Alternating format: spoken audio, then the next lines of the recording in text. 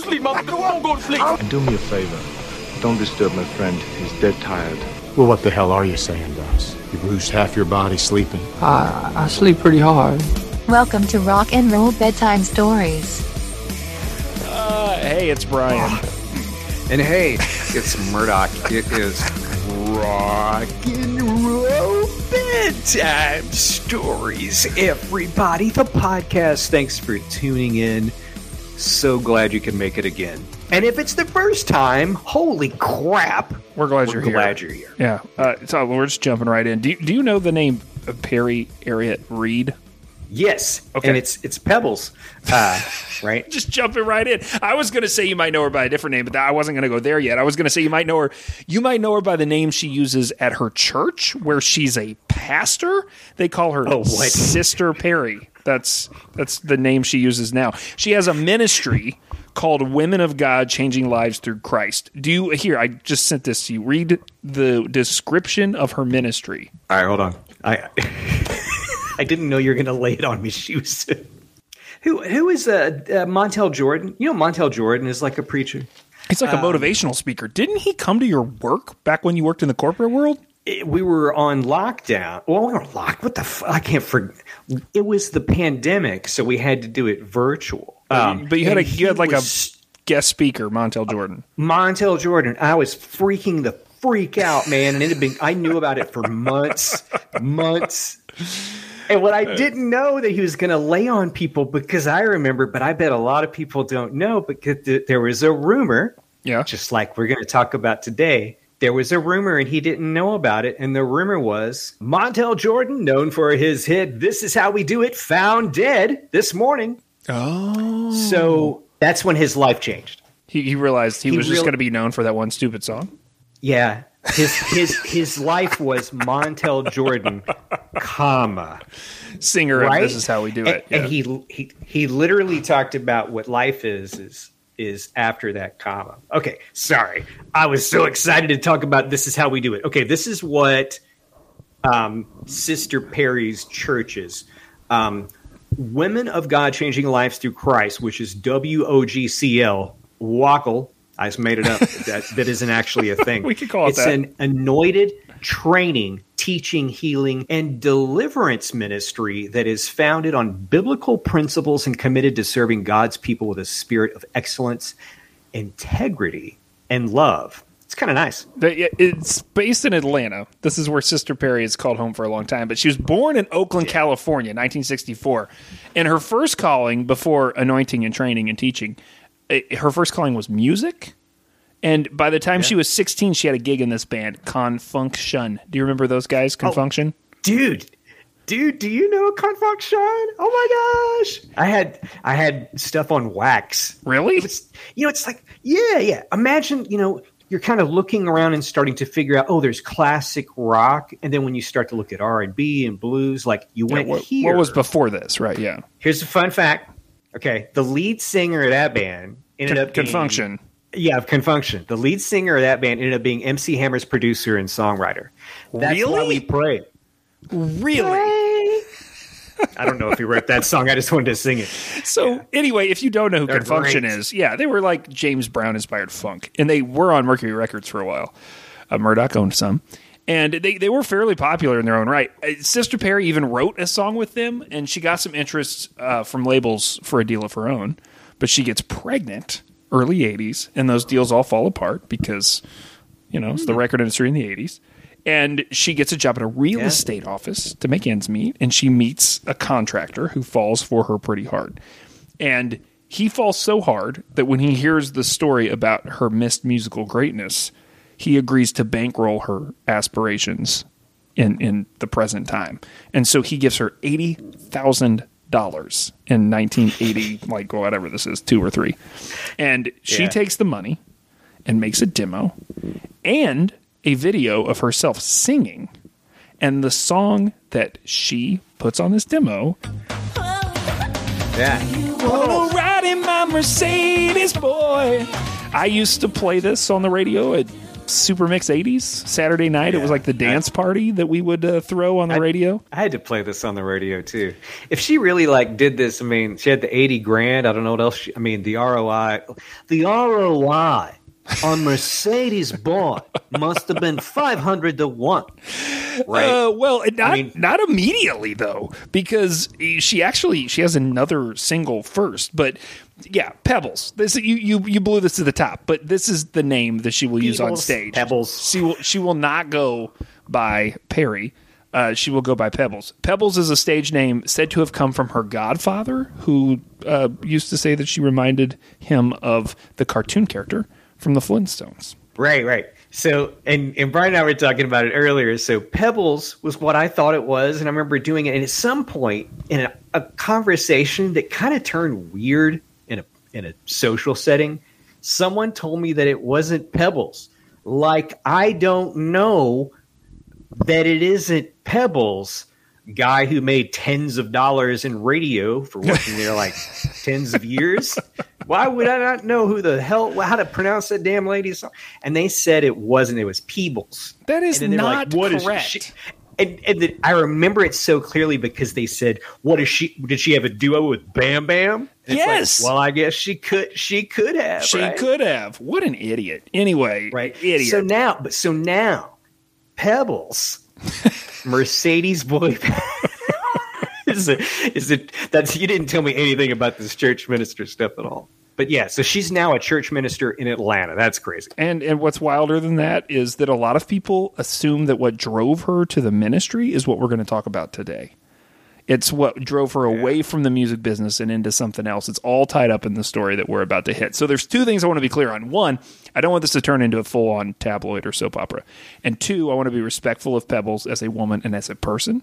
But it's important to this story that we dive into her love life briefly. The rest of the casting here is unreal of this story. It really is. I'm so excited to talk about. It's funny because I mentioned this. Crap. I mentioned this story to my wife, and I was like, I told her like where we were headed, and I said, Pebbles is involved, and she was like, and I was like, yeah, Pebbles. I totally know who Pebbles is. A lot of people know who Pebbles is, but like she is the least famous person for the rest of this episode. Yes, that is correct. Everyone else we're going to talk about is more famous than her, but I don't think that they might be the main character based on how this rolls out. So okay, so we have to talk about her love life. She's already her ex-husband at some point. Yeah, I mean, you're right. So she had a few husbands. The first two, unbeknownst to you, we've already talked about. That's the father of her first child. She's married to him briefly, and then she ends up marrying this contractor who bankrolls her.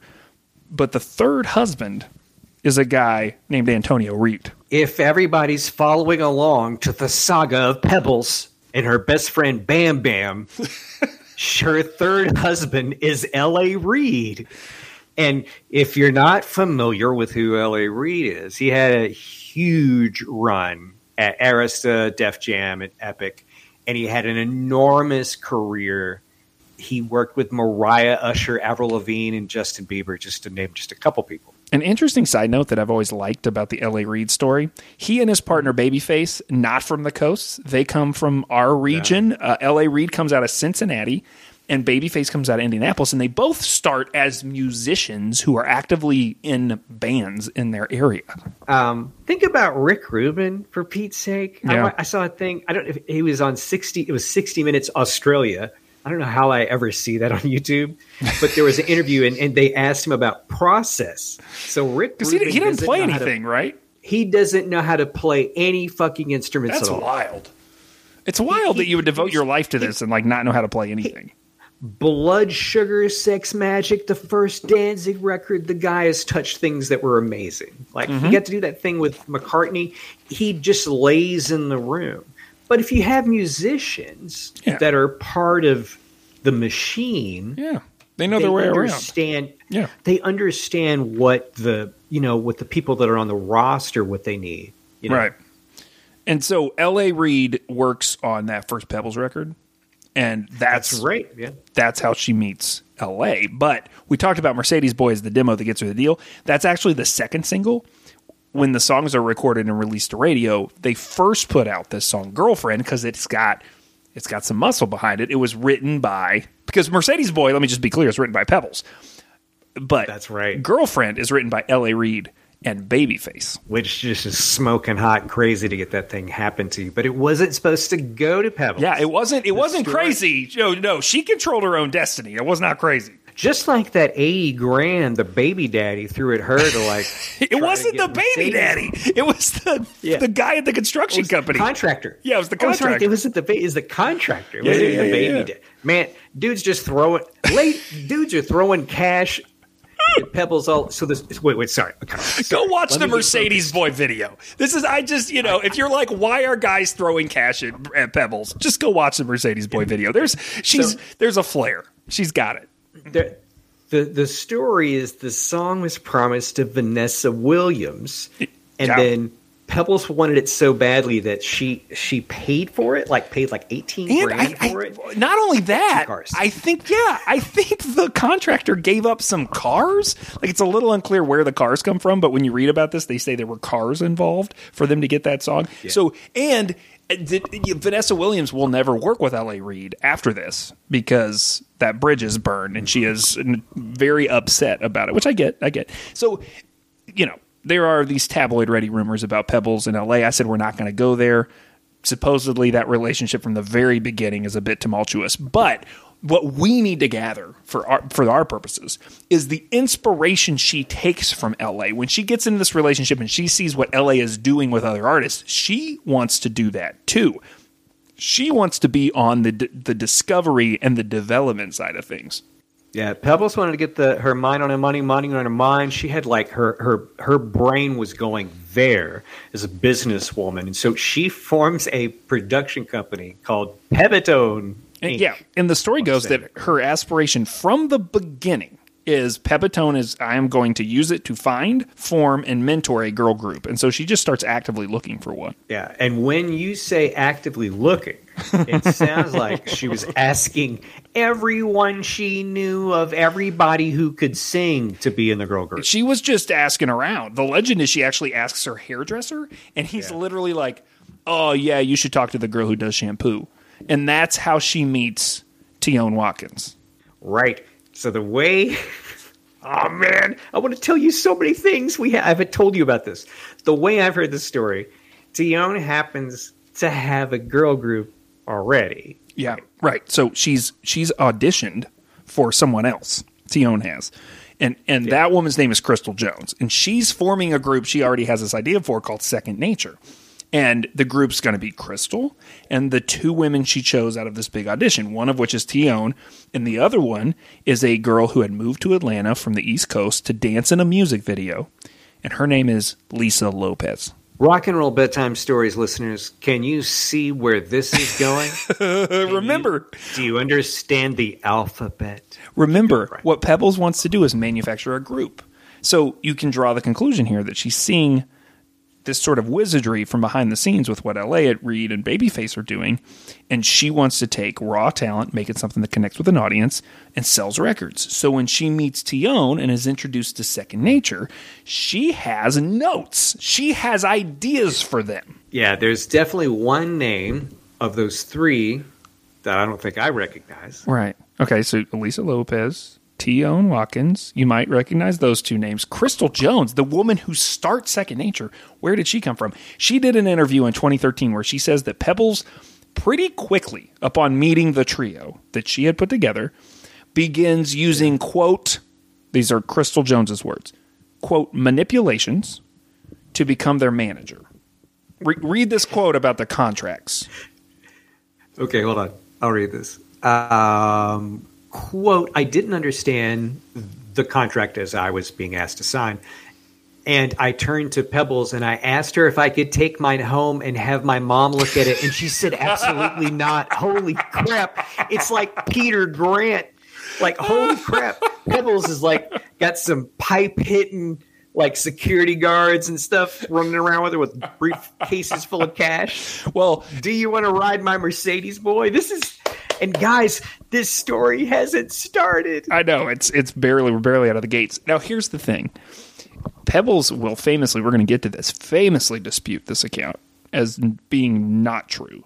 But I'm just going to keep reading Crystal Jones's account. She continues on. So I chose not to sign my contract, thinking in my head that there would be a little loyalty. Maybe, these 2 girls I just hired, they'll ask me why I didn't sign. And then Tione and Lisa and I will have this whole conversation. But she says, but no one questioned it. No one ever asked. They kept having meetings without me. And all of a sudden, they told me they didn't want me in the group anymore.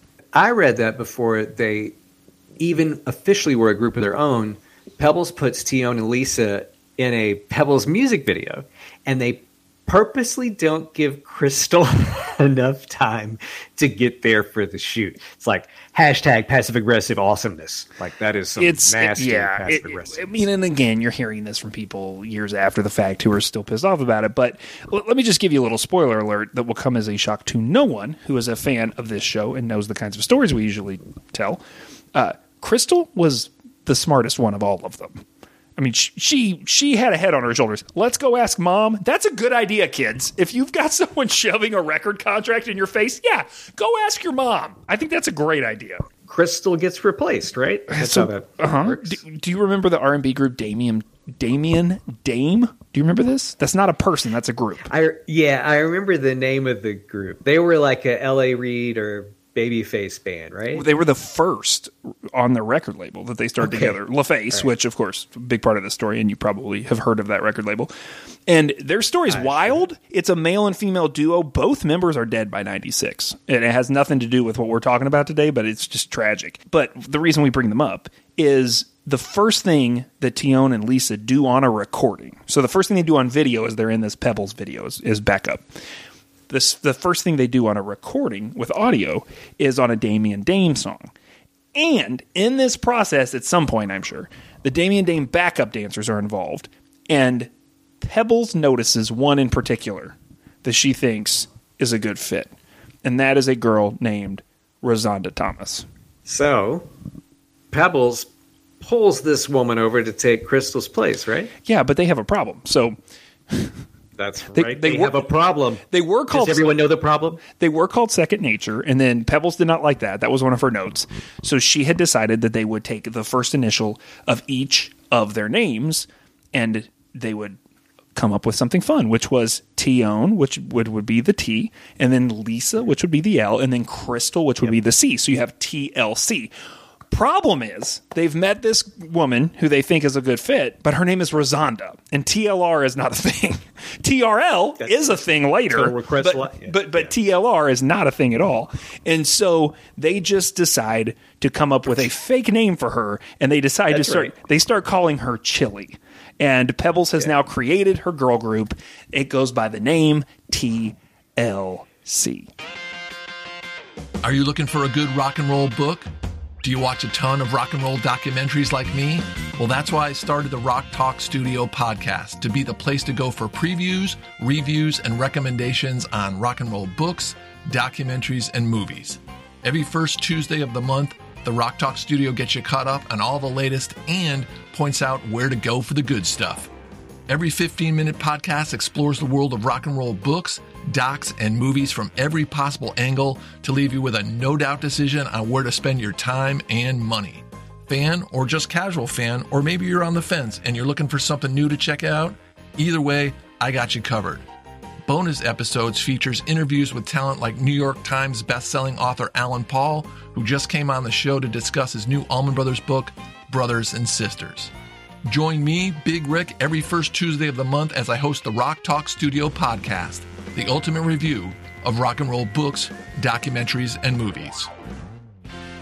It's so fun. I got so excited when we were talking about this because I hated this freaking music, Brian, and I hated this song. And I remember like having this just nasty vitriol of like terrible pop music. And then I guess I could out my friend. I have a friend named Poochie, and it's her grandmother. Her Italian grandmother has these mannequins, and I remember going to these fashion shows. It's not like Poochie the dog from the Simpsons episode. But anyway, I'm sure she loves that that's the first comparison you make. Anyway, she got a job working for TLC's publicist. Really? And so like with their publicity company. Yeah. So I started going to these parties. Okay. And man, instead of hearing Waterfalls every single night, going out and being like, I hate this song. It was like, it became the highlight of every evening of going out, because it's like, I knew I was going to hear Waterfalls, because pretty much everywhere I would go, they were playing Waterfalls. I lived in New York at that time, and I was just, and so I ended up loving that song and being turned on to that band and that group, which was totally weird. Well, and it's interesting. You bring up Waterfalls, right? They have a little success before Waterfalls. That's what pushes them over the edge. But what I forget is not just how big they were, because I remember them being big. Yeah. And I know that people still love them and those songs. What I forget is how long they were big for, to the point that it literally overlaps sort of our coming of age experiences. Because, I mean, they're still big when I'm in high school at the end of the 90s. But they start at the very beginning of the 90s when you're in college. When I'm leaving high school. Right. Yeah, and I'm going to college. And then fan mail is like when I've left college. I love some of that stuff on fan mail. Yeah. But so let's talk about TLC, because I want everyone to understand that TLC is not just a silly pop group, and they have an amazing story with a burning house, and we'll talk about that in a little bit. So here's the cool part. Crazy Sexy Cool, which is kind of a classic at this point. It stays on the Billboard 200 for over 2 years. It's certified 12 times platinum and sold 12 million copies.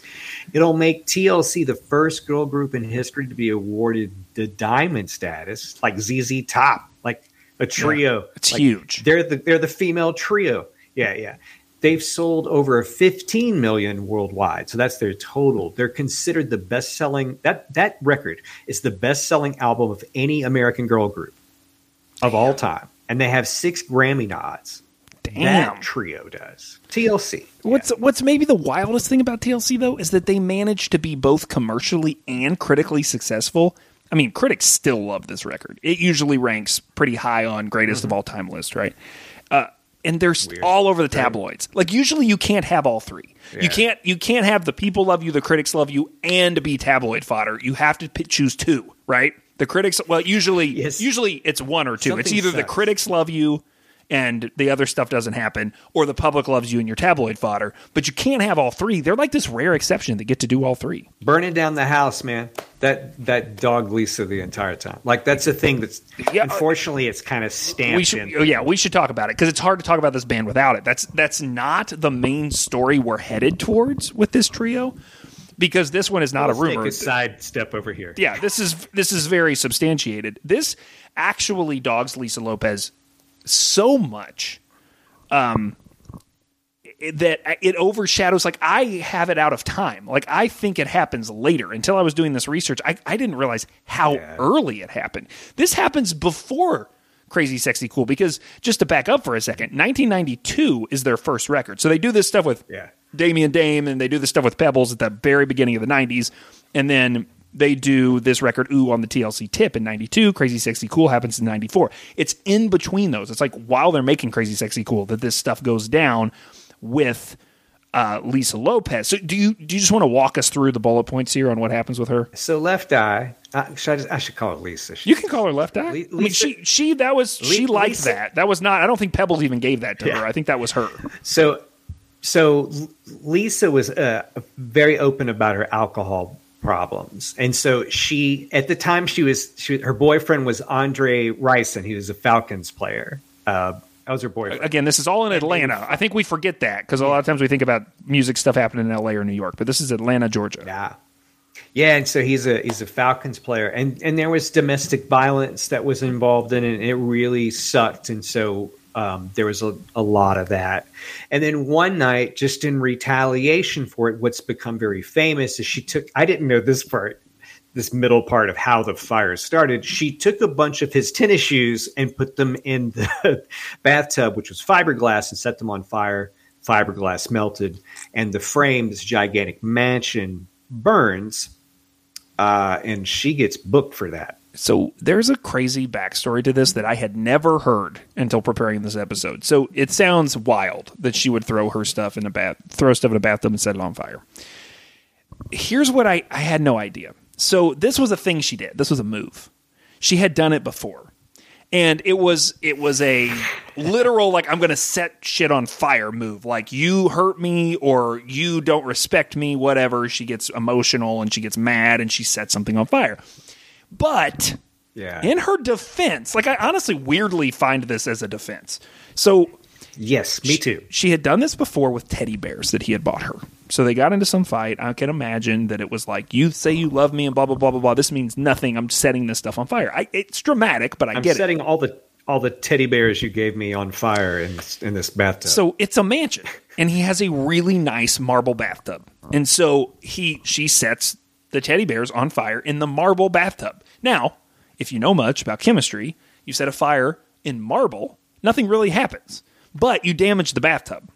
And so that fire gets put out. Andre Rison decides that he's going to replace the bathtub at some point, and so he replaces it. But they don't have like a family meeting. They don't have a discussion. Just think about these two people. They don't go, listen, don't set a fire in the bathtub again because I'm going to put in a fiberglass bathtub instead of a marble bathtub. Like, that's not a conversation you have. But he's looking at the cost, and he decides, I'll just put in a fiberglass bathtub in case things go sideways again. Doesn't think about it. Two people that would never talk about the Costco option.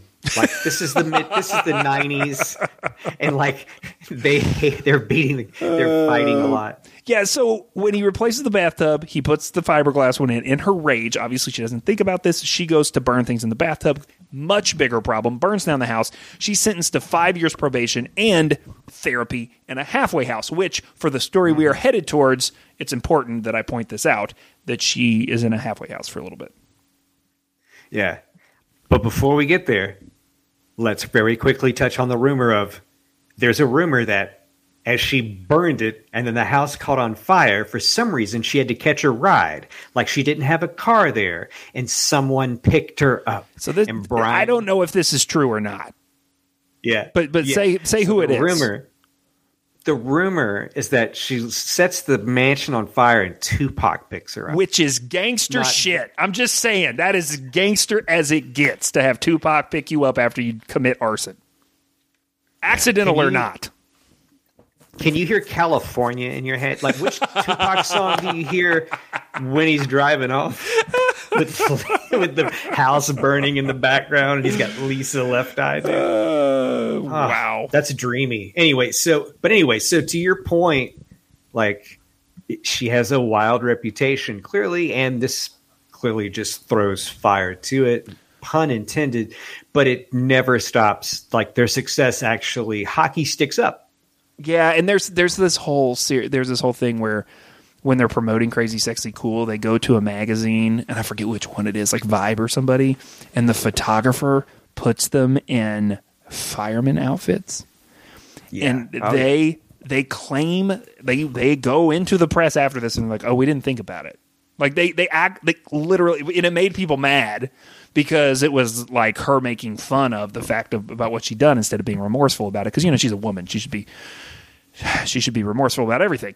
And so it was a whole thing. And then their whole thing was like, oh yeah, we didn't even think about it. We just thought it was fun to pose in these cool jackets. But I still remember, like, without any context, I remember being a kid, probably 12 or something, and seeing that magazine cover. Like, I remember that whole thing. And initially, when I saw it, I didn't think, oh, this is in such bad taste. I was like, God, these are beautiful fire women. Like, that's really what I was looking. That's really what I saw. I was like, they're gorgeous fire women in these outfits. They really are. At some point, I was like, oh, that's. Yeah, I was always a Chili guy. Chili's my girl, whether or not that's her real name. Okay, so as I already said, critically and commercially, these girls top of their game, but financially, while all this is going on, things are not going as well. Now, there's stuff that will come out later that one of them has sickle cell anemia. There's like crazy stuff that's happening, right? But the bottom line is that July 3rd, 1995, TLC files Chapter 11 bankruptcy. And there's this mid-90s in-depth 1996 piece in the LA Times that you're going to find in the show notes, and it breaks down this case piece by piece. But we'll just sort of breeze through some of the highlights here. Hit us from the LA Times. Yeah, so, quote, even by industry standards, TLC's case stands out. After 5 years, Lopez says the trio had received less than 1% of the estimated $175 million in revenues that the group's music had generated around the world. Analysts say that's about 40 times less than the profit that has been divided amongst the management, production, and record companies that represent TLC. Holy yikes. Quote. Next quote, next paragraph. TLC signed a contract in 91 that pays the group 7% on the sale. I remember this. This is the part I remember, like very vividly. It pays the group 7% on the sale of each album, or 60 cents. After the company takes the contract deductions for packaging, promotional giveaways, and other costs. However, like most acts, TLC is not paid a single penny until after the company is reimbursed for cash advances spent on studio recording, video productions, radio promotion, and tour support. Analysts say that breaks down to 20 cents per album that the three of them split. Now, you just said how many It's albums profit. they sold, right? They eventually will sell something like, it goes 12 times. 15 million, which is wild. So, but even if you do that math, 15 million times 0.2 is not that much in the overall scheme of things. If you're talking about perpetuating a life for three people, so of course it's funny because I hear these stories and I just go back to like the Tony DeFries David Bowie episode, right? Like we've had episode after episode of this sort of stuff around bad deals that people get talked into or that they take on and not really realizing the implications. So you might want to remember the quote from Crystal, the girl who does not end up signing anything or becoming part of TLC subsequently. When it comes to Pebbles, read what the LA Times says in 1996. This is some gangster stuff, everybody. You ready? Okay. Acting as their manager, L.A. Reid advised the trio to sign a production and publishing deal with Pepitone and then negotiated her own deal with her husband's label. Under that agreement, LaFace was required to pay Pepitone a 15% royalty each time a TLC album was sold. Now, there's also a telling quote in this specific article about what the motivations might have been for this bankruptcy, because they're looking for their money, but if you file bankruptcy, a lot of things fall away, right? It basically says I don't have any obligations to anybody. I'm making this sacrifice, but part of what I get back is I don't have any obligations. So there is this VP from Arista who is quoted, and Arista owns LaFace Records. I also just realized right when you read that earlier that LaFace is a combination of L.A. Reid and Babyface. Just totally had missed that. Yeah, that's what it is. I totally had missed that. Oh yeah, that's so. This is what the guy says. This bankruptcy case is nothing but a ploy to break their contract. But it sort of was, right? I mean, it sort of was, right. And eventually they get to do that. It takes 2 years, and that case gets settled, and TLC's contract gets renegotiated. And Pebbles works out one of the deals where she lets them out of the management contract, but she will still get a percentage of future earnings because that is how she rolled. That's the Tony DeFries deal. That's what he did to Bowie. Yeah. Until Bowie did Bowie bonds and bought everything back. So TLC gets... And... here's the other thing they get to do. They get to buy the name TLC from Pebbles. Because to this point, she actually owned their name. And it's said that this is around the time when all of this happens and all of this drags through court. This is around the time that Pebbles finds Christ. And she undergoes that religious conversion and she becomes known as Sister Perry instead of Pebbles. Yes, we have full circle got back to Sister Perry. But, here's the crazy thing. We are 30 minutes plus into this telling, and we're just now getting to the letter. So here's the letter. Here's the letter. We had to do all of that as setup before we could get to the letter. So Peta wrote us, and she says, "Hey guys, is it true that TLC once held their record label hostage to renegotiate their contract?"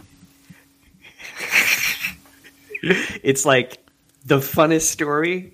It's like, I don't know. It's like the it's like the top tier of the cake of like tabloidy TLC. Yeah, it's the wildest. Stories. It's the wildest. Our reaction to being taken advantage of by our record label story ever. So I mean, I would say that if someone was to ask me as a co-host of this show, what's the craziest? Like, this is the craziest story I've ever heard. Now, she asks, the letter asks, is this true? Did this happen? Here's how I'm going to answer. I'm going to say that it is undoubtedly true that TLC says this happened. Now, yes. Did it happen? True. Did it happen? That's a different question. Does TLC say it happened? Yes, of course. I'm not sure when this story exactly enters the lexicon. It's been around for a little bit, and it makes the movie. So we haven't talked about this at all. But a lot of the Pebbles drama and the TLC stuff that we're about to talk about all get stirred up in 2013, well after everything has happened. 15-something years after everything has happened, right? Because VH1 makes this movie about TLC. And a few years ago, Chili does a Q&A at Full Sail University. You've seen the ads. You've wondered what they do. They evidently host great panels and put them on YouTube. This is very entertaining, and it's in the show notes if you want to go watch a long-form talk from Chili, from TLC. So this is like 2017? Like, it wasn't that long ago. And she gets asked. The guy stands up and says, I want to know about this. You running in with guns into your record label. Is this a true story? And so she spends 10 minutes, it's a 10-minute clip, telling this story from her perspective. Yeah. And there is, when the movie came out in 2013, this was the first thing everybody asked was, is that story actually true? And in all the interviews, both surviving members of TLC, we haven't even talked about Lisa dying, which, like, there's so many TLC stories to tell. It's so much. It's a lot. So both of the remaining members basically are like, oh, they toned it down for the movie. Like, it was even crazier than the movie makes it seem, right? So this is a talking point for them about, look, we were so badass. This is what we did with our record label. So I want to say first that the timetable is unclear. Like, it's a very unclear. Any reading of this that I have done, no one says when this actually happens. It's loose, right? So I don't know if it happens before the bankruptcy, if it happens after the bankruptcy. The only thing Chili says in her Full Sail talk is that they are out from under the wing of Pebbles when this happens. So they've gotten free of Pebbles. What that actually means, have they got all the way through court, or is she just not managing them? And it's unclear if she stops managing them in 95 when the bankruptcy happens. Like, all these things are muddy, which makes the vagueness of this story easier to exist because there's not a hard timetable on it. So I just needed to point that out. Here's how it's told. The girls get Pebbles out of the picture, but still can't figure out where their money's gone. Every time they ask somebody, people just point to somebody else. I don't know. Go ask them, right? L.A. Reid owns their label, but he won't give them a straight answer. And so their thinking is this. Our boss won't answer us, so what's the next option? You go. That's your boss's boss. You go your to boss's boss. You go to your boss's boss, correct. Yeah. And as I already mentioned, LaFace, L.A. and Babyface, their label was owned by Arista. And so the girls claim that they hatch a plot to force a face-to-face conversation with the music legend known as Clive Davis. Now, Brian, define hatch a plot. Well, because I think it's just a great way of saying anything, because this whole thing is so crazy as shit. Very dramatic. So again, to hear Chili tell this story, claiming it's God's honest truth, they say that they basically converge on New York. Like, they're not all in New York, but Clive is. So they make a plan to meet in New York. And here is where I've dropped a detail earlier about Lisa after burning down the mansion being in a halfway house. A famous talking point in this story is that Lisa calls her friends that she met in the halfway house. Now, again, very unclear on the timeline because she is doing 5 years of probation and all that crap goes down in early 90s, right? What I said before Crazy Sexy Cool. So like 93. So she could have been doing rehabilitation. I don't know how long she has to go to the halfway house, but that 5-year window is to 98. So it falls within that. It falls within there. So she calls these girls, and Chili will say that they were big girls. That's what she says in this Full Sail University thing. She's like, they were really sweet. They're like, hey, girl, but they were huge. And so Chili will describe that they use a few as bodyguards, and then the rest, this is all part of the plot they hatch. They're like, you guys, you 2 or 3, you come in with us when we go see Clive. And the rest of you, while we're in with Clive, we want you to go to every floor of Arista and take anything that has our name on it. So if you see gold records, if you see lapel pins, if you see contract, whatever you see that says TLC, it's ours. So take it because they owe us something. So we're just going to take stuff. So this is a 2-part plot. So they come in, and Chili says they call ahead and tell Clive they're coming. And they're have you heard the Puff Daddy part of this story? Yes. Go ahead and tell it, and then I have a small comment. So my favorite part of this story, it honestly where I think it jumps the shark. Spoiler alert, because I have some opinions about this whole story. Where I think it gets ridiculous is this part of the story. So they claim, and Chili tells this in great detail, that they walk in and Puff Daddy is in the midst of playing a new song for Clive Davis. And they send one of the girls from the halfway house over to stop the recording. Just presses stop and says, your meeting with Clive's over. Ours is about to begin. And they kick Puff Daddy out of the room. That is supposedly what happens, according to these girls. And then they block the doors, and they turn to Clive, and they demand to know where their missing money is. And depending on sort of who's telling the story, there are guns involved. So this is where you get the holding their record label or holding Clive Davis hostage. Because now, at some point, because my other question is like, is there a police report on this? Like, where are the cops? And Chili does say that some cops show up. And if you, depending on what you read, people will blame this on Puff Daddy. Or they will blame it on the people who are like, why are these random women taking things off the wall? Like, someone should call the authorities because these random people we've never seen before are just taking things from the office. They don't have a door badge, and they're walking around taking all these plaques. So that gets security. So they have to call the cops. But there's the other part of the story is maybe police, maybe and Puff Daddy, whatever he was called then. The way they tell the story is that Clive basically talks them down, and then they sort of get what they want, and then they leave, and then there's no repercussions. Like it falls apart at the end. It's all rise. This story's all rise with no sort of ending in shape. Now they do say that they have a limo waiting at the bottom of the building, and like they had all this plan. When I said hatch a plot, that's what I mean. They claim to have planned all this out so they could fill the limo with the stuff they take off the walls, et cetera, et cetera. It is a wild story. Yeah. So, we could talk about whether we think this happened or not, which we'll do here. Here's my tinfoil hat QAnon POV. Let's say it really did happen. Let's say they really planned this thing. And this really, they brought women from the halfway house, and they're taking all the shit off the walls. And it must have been a riot, right? I would agree. And then but this is the tinfoil hat talking. They bust into Clive's office and shut the door and go over and hit stop on the tape. And Sean Puff Daddy Combs pulls his gun on everybody. And that's my. And then they call someone figures that someone calls the cops. That sounds more believable to me.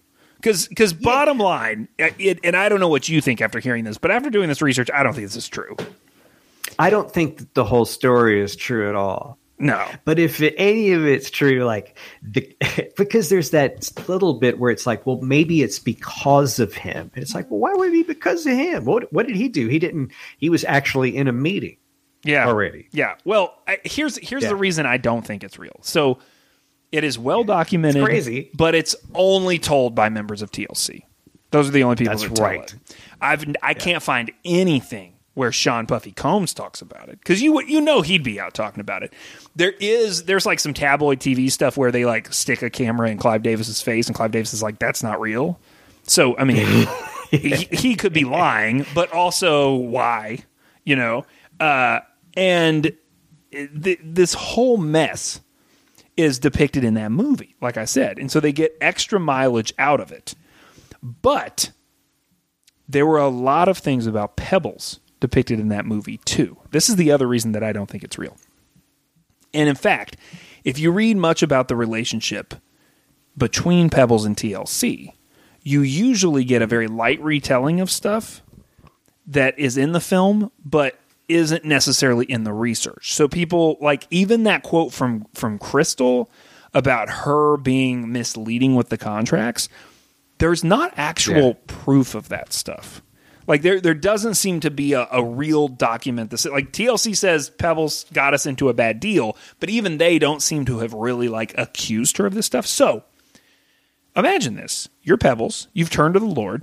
You have repented, right? You've left the industry, basically, though she's been doing things on BET and other places for a while. But she's like Abylonia. But she's a businesswoman. And when that film hits cable in 2013, she sues everybody. The band members, the screenwriter, and then eventually, this is what you do. This is what you learn when you work in an industry where you have to worry about lawsuits. You go for the biggest pockets. So she goes to Viacom. And Viacom is like, we're not scared of this woman. And so they keep going to get the lawsuit thrown out. So they make motions to have it thrown out like multiple times because the TLC girls were heavily involved in making the movie, and it was positioned, the movie was supposed to be like, this is their version of the story. So that Viacom thinks that's enough to protect them. Of like, okay, this is like, we have made it very clear that this is basically Tion and Chili's version of this. So we're not saying it's the truth, right? And they think Pebbles is bad. So that's their whole thing. But the judge, they get this judge who refuses to throw it out. He refuses to throw it out. And he sends it to trial. And so because he sent it to trial, Viacom gets spooked. And I don't think we know the terms of the settlement, but they actually settle with Pebbles in like 2017 or something. And so she gets a court settlement out of... So I bring all this up to say this movie's been discredited as being very accurate in a court of law, or not quite, but almost, like essentially, in the courts. Like the judges have been like, I don't know. The way this was portrayed is pretty suspect. So the main source of this story is in this movie, and then the girls have just sort of adopted this as a talking point because it's sensational. I'm not sure it happened. I think it's a great story and a great talking point. And I think TLC is a great band to talk about, both for great music and for the insane things that happened with them. But we don't even need this story. Like, they're a wild enough act with a bunch of certifiable stories that we know are true. We don't even need this story about them holding up Clive Davis. Yeah. We could have talked this entire episode about Lisa Left Eye and her death. Right. So it's like, it's so interesting to have when you have an artist that, the song, whether it's a rock band or pops or whatever, where it's like almost nebulous about how much crazy stuff happens. And it somehow sucks you in more. It's almost like, I mean, here's my theory. If we're just doing crackpot theories, since we've already, said that the gunman was Puffy Combs. Maybe he was behind the grassy knoll. He was behind the grassy knoll, Brian. So maybe this is all. Listen, we want to stop having to talk about Lisa Lopez. Like, let's do something else.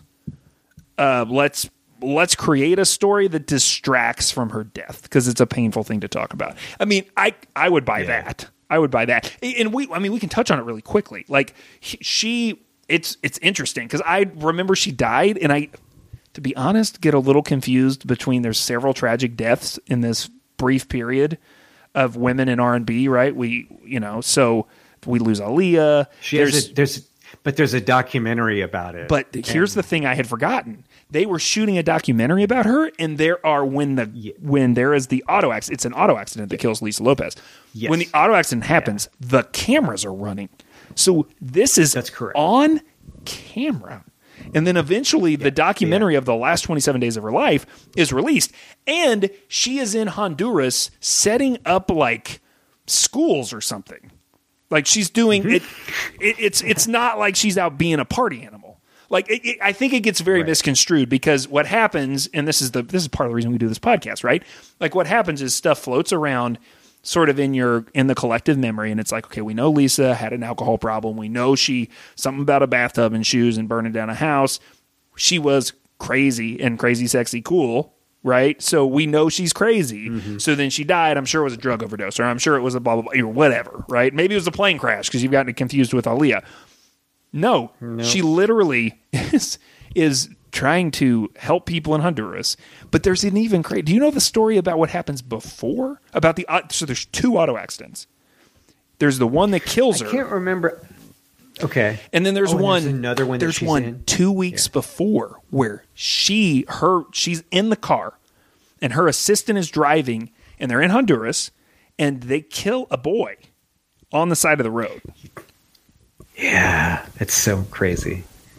And that story is absolutely nuts, because they end up doing a whole thing where, like, he steps out into the median, like it's just crowded. Like Honduras is very crowded, the roads are crowded, and this sort of stuff I think is actually more common than, anybody would like to admit or like for it to be. But this kid ends up getting hit. They actually get out and try to give him mouth to mouth. They rush him to a hospital. They pay for his medical expenses. It's a whole thing. And then they end up actually going to the funeral. And a lot of this is actually captured in The Last Days of Left Eye, which is the documentary that comes out after she dies that documents the last month of her life up to her death. Yeah. With the cameras rolling. Yeah. So, I mean, TLC is an absolutely crazy story. And there's more. There's like way more stuff. But this is just the main things that you hear about. And, I'm glad. This was the letter. This was the letter. This was the letter. I don't think that one crazy story about TLC is true. I think it's a great talking point. But I do know these other stories are well documented. So there is plenty of stuff to sink your teeth into when it comes to TLC. So check out the show notes. There's lots of stuff there to dig through. And if you've got a letter for us, it's wearethestoryguys@gmail.com. We will be happy to dig in and see what we can find out ourselves as well. Let's see. How do people get involved? Patreon.com if you want to support the show. That's an easy way to do it. You can drop us a few bucks and get some stuff. We've actually been doing some early release stuff, early access to interviews and other things that you can grab up there, along with extra bonus episodes, newsletters, etc. And Instagram, it's /rockandroll bedtime stories. You can find us on their website, wearethestoryguys.com. And until next time, Murdoch, what should people keep doing? Keep telling stories.